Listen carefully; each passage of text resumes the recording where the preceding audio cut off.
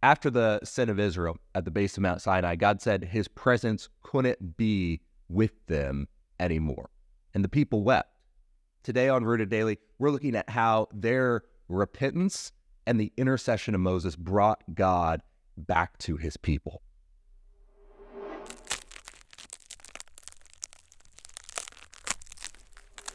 Welcome to Rooted Daily, the podcast where we're rooting ourselves in the Bible so we can grow with God a little more every day. I'm Brandon Levy, and when Moses returns from receiving the law from the Lord, he finds Aaron in the middle of this idolatrous party. And he smashes the tablets of stone that the commandments were carved on because the covenant they instituted on the mountain was broken. Then he asks Aaron, what on earth happened? All you had to do was wait. And how does Aaron respond? I don't know, Moses. The people gave me all this gold, and before I even knew it, there was that golden calf. It was a lame excuse. Every excuse for sin is lame. So now Moses is distraught because he's been in the presence of the Almighty God. He's felt the thunder shake the ground under his feet. He's ducked as God sent lightning bolts flashing around him. And now his people, in their impatience and their pride, have broken all the commands God just gave them. They had a contract, and the Israelites couldn't even wait more than a month and a half before they had not just broken the covenant, they had stomped on it. I mean, it would have been one thing for someone to maybe have broken the Sabbath one week, or an Israelite have allowed a covetous thought to enter their mind, or even a murder or two happened in the camp while Moses was gone. Would have been one thing for a sin here and there, but this was an egregious rejection of the commandments. It's like they're on a mission to see how many commands they could break in one party. So imagine being in Moses' shoes, coming back, seeing all of this, and realizing you're the guy, you're the mediator who's going to be responsible to go back up that mountain and try to explain all of this to that all-powerful God. It was a daunting task because, listen, the Israelites, they didn't have an excuse. Moses surely wasn't going to go up and repeat what Aaron said. They slipped and fell into creating a lewd party around a golden calf. It was all a mistake. Moses knew he couldn't do that, and he knew the power of God. He knew that any violation, but especially a violation this egregious, meant two things. First, because the people didn't keep their end of the contract, God was no longer obligated to keep his end, which is, in fact, what happened. God still was bound by the promise made earlier to Abraham, but he's no longer bound to the promises made originally as part of the covenant. And later, because of further violations of the covenant, this generation of Israelites would not see those promises fulfilled.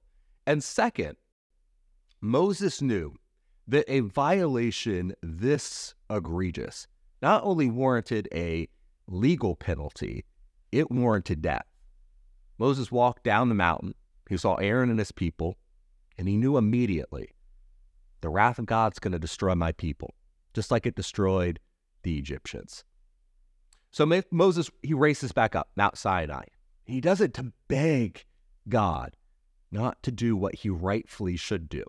And we see in Exodus 32, God hears Moses' plea, and the intercession diverts God's wrath. And we might have been left thinking, everything's good now. We can continue on with Israel going to the promised land. Chapter 33, though, shows us that's not how it's going to be. Exodus 33 starts out, "Then the Lord said to Moses, 'Depart and go up from here, you and the people whom you brought out of the land of Egypt, to the land of which I swore to Abraham, Isaac, and Jacob, saying, to your descendants I will give it, and I will send my angel before you, and will drive out the Canaanite, and the Amorite, and the Hittite, and the Perizzite, and the Hivite, and the Jebusite. Go up to a land flowing with milk and honey, for I will not go up in your midst, lest I consume you on the way, for you are a stiff-necked people.'" What does that mean? The Lord tells Moses he can lead the people to the land promised to Abraham, Isaac, and Jacob. The promised land is yours. The Lord will send an angel, a messenger before them, to drive out all the various peoples who live in the land, But listen to the middle of verse 3. But I, meaning the Lord, will not go up among you, lest I consume you on the way. For you are a stiff-necked people. Something's dramatically changed. The God who so far has been with them every step of the way out of Egypt in a pillar of fire or cloud, now he cannot go with them because he knows he is going to consume them on the way because the people are so stubborn in their hearts. Now, is that the mercy of God? In a way, yeah, right? God does not want to destroy his people, doesn't want any people to be destroyed, but he knows the Israelites' character. He knows what's going to happen if he goes with them. The people are going to be destroyed for their sinfulness. And what a stark difference that is from those images of communion and fellowship that we've seen when Israel was faithful to the covenant. Go back to Exodus 25, verse 8, and notice what the purpose of the tabernacle was. It was so that God could dwell in their midst. God says, this can't happen anymore. Tabernacle project is canceled. And keep in mind, God hasn't yet banned them from the promised land for 40 years. That'd come later. Even though God was angry with the people, he punished them for their sins. He didn't forget the promises he had made to their ancestors, Abraham, Isaac, and Jacob. These were promises that he would not break, no matter what they did or what happened. Their sin was serious, and that's why he says he won't be able to be among them as they go, but they're still heading forward. Now, keep reading, because in verse 4, the people respond to this news that the Lord gives them. And the ESV, I think, has a better word than the New King James. The New King James says it's bad. This is what the ESV says. When the people heard this disastrous word, they mourned, and no one put on his ornaments. One of my favorite stories in Scripture, because listen, the Israelites, they should have been struck down then and there. They were all worthy of death, no reprieve, no excuses. But Moses interceded. He begged for their lives, and God was merciful, abundantly merciful. He said, you can still go to the promised land even after doing all of this, even after doing the equivalent of stomping on the promises and his covenant. God was still going to lead them forward. But now they weren't going to be able to go with him. And so they mourned. What they were getting was so much better than what they had deserved. But they realized they had just lost so much. They had lost the presence of God. And without that, they realized, what's the point? Verses 7 through 11 really detail what was being lost. Moses before would be able to take a tent outside the camp to meet with God. When Moses went out to the tent, the people would stand at the entranceways of theirs. And when Moses entered, the pillar of cloud would descend and stand at the entrance, and the people would worship in front of their own tents. That's how close they were to God before. Moses went even further than that. Exodus 33:11 says, thus the Lord used to speak to Moses face to face as a man speaks to his friend. Exodus 33:11. The Israelites had a relationship with God under the covenant. But now, because of their sin, because they violated the covenant, that intimacy is gone. It wouldn't continue. God says that his presence cannot go with his people. And they could have said, well, at least we still have the promised land. At least we still get God's blessings that he promised. But that's not how they react. They realize that the blessings of God are nothing without the presence of God. And in the wake of God's mercy, the people are convicted of their sins. Isn't that sometimes what we need in our lives too? We need a wake-up call where it could have gone so much worse, but suddenly we realize the damage our sin is causing. That's the first step in repentance. And so how is Moses going to respond to this sentence? In Exodus 33:12, then Moses said to the Lord, see, you say to me, bring up this people, but you have not let me know whom you will send with me.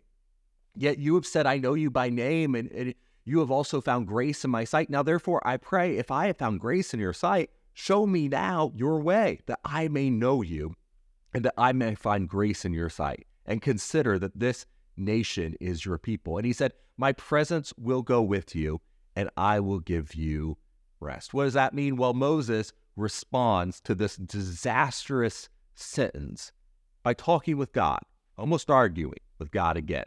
Moses tells God that God told him to lead these people, but Moses is like, I can't lead them on my own. God, he can't lead. I need to know you. I need to know your ways. I can't do what you have called me to do without you. And so the Lord agrees. He will go with Moses, and Moses will enjoy God's rest. After all, Moses wasn't at the base of the mountain. He can still be with Moses. Then Moses keeps going. He said to them, if your presence does not go with us, do not bring us up from here. For how then will it be known that your people and I have found grace in your sight, except you go with us?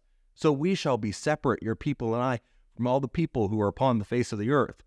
So the Lord said to Moses, I will also do this thing that you have spoken, for you have found grace in my sight, and I know you by name. Pay attention to the pronouns there. God says, you and me, Moses, we're okay. My presence is still with you, but it can't be with Israel after this. You were up with me on the mountain. Everyone else is at the base of this mountain, and they committed this awful sin. I can't be with them. They're a stiff-necked people. But Moses pushes God. Moses says, no. We need you. We need you to be with all of us. He is interceding for all the people. And maybe you can imagine the Lord taking a slight pause, thinks for a moment, but Moses has moved him. He will go with the people, all of them. But please notice why. For you, Moses, have found favor in my sight, and I know you by name, verse 17. The reason God will go with the people, the reason he'll dwell in their midst is because Moses has found favor in God's sight and God knows him. Moses interceded and it pleased the Lord. What solves the problem is that God is pleased with Moses and accepts his intercession. That's the role Jesus plays for us. The reason God can dwell with us is not because of my repentance. It's because of the intercession made by Jesus. Jesus is the Son in whom God is well pleased, and he accepts his intercession for us. So even though the repentance and mourning of the Israelites earlier was important, it wasn't enough to move God. Repentance has no value without an intercessor. And then in verses 18 through 23, after Moses has argued and moved God to give Israel another chance, even though God knows full well what the Israelites will do with that second chance. But Moses then asked God for even more. Show me your glory. And then the Lord said, I will make all my goodness pass before you, and I will proclaim the name of the Lord before you, and I will be gracious to whom I will be gracious, and I will have compassion on whom I will have compassion. But the Lord said, you cannot see my face, for no man shall see me and live. And the Lord said, here is a place by me, and you shall stand on the rock, and so it shall be while my glory passes by, that I will put you in the cleft of the rock, and will cover you with my hand while I pass by. And then I will take away my hand, and you shall see my back, but my face shall not be seen. So Moses asks, and God allows him to see his glory. It's partial glory, but his glory nonetheless. How does that fit into this conversation? I don't think we should read this request as out of place from the story or a completely random request. Moses wants proof that God will be with them, that he will not abandon them. And the way that proof can be seen is by his glory. It's important to realize this isn't unusual. He's not asking for something that's never been seen before. Sometimes we make this text to be that. But in Exodus 16:10, the glory of the Lord appeared in the time of crisis when the people lacked food. In Exodus 24, the glory of the Lord appeared after the ratification of the covenant. Moses asked for a demonstration of this promise that God will stay with the people for the whole journey. In other words, put it in writing. As you have before, if you will be with us, show us. And so God responds with something even greater than what Moses was asking for. God is giving more than Moses asked because the glory of the Lord was this visible cloud. God's going to show Moses more, but he can't show everything. Rather than showing himself in the cloud, God says all of his goodness will pass before Moses and he will proclaim his own name. So what does that teach us about our relationship with God? Well, first, we need an intercessor. Our mourning and our repentance do not matter without Jesus. Second, though, we shouldn't settle with the first blessings God offers. God was still going to lead the Israelites to the promised land. He just wasn't going to be with them. And what did the Israelites do? Did they count their blessings and move on? No, they mourned. They wept. We should mourn if God is not with us. I think sometimes we pray to God and we say, Father, I know I've messed up, but just restore my health. Or, Father, I know I've cheated, but restore my relationship. Or, Father, help me out of this debt, or whatever it is. And sometimes God answers and says, okay, I'm disappointed in your sin. It's broken our relationship, but your health or your relationship or your finances are restored. And you act like the prayer is answered.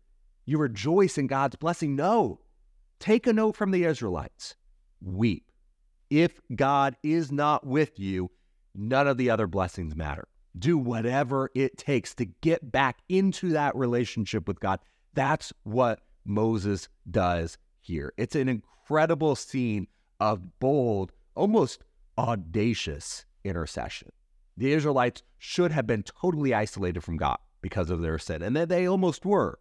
But because they repented, and because they had an intercessor who was willing to go to the judgment seat of God and boldly intercede, they were once again welcomed back into his presence. May we be so bold to turn to Jesus with our sins that despite them all, we can have so much more than just a blessing like the promised land. We can have his presence. And that'll do it for this episode of Rooted Daily. I cannot wait to sit down and open up God's word with you next time. Thank you for watching this episode of Rooted Daily. We're praying that you're growing with us as we study the Bible and use God's word as our only foundation. If you appreciate this content, you want to make sure others see it, subscribe to the podcast on your favorite app, hit the share button. Most importantly, if you're ready to take the next step, repent, be baptized, and hand over your life to Jesus, let's talk today. Just send me a text to 317-207-2734.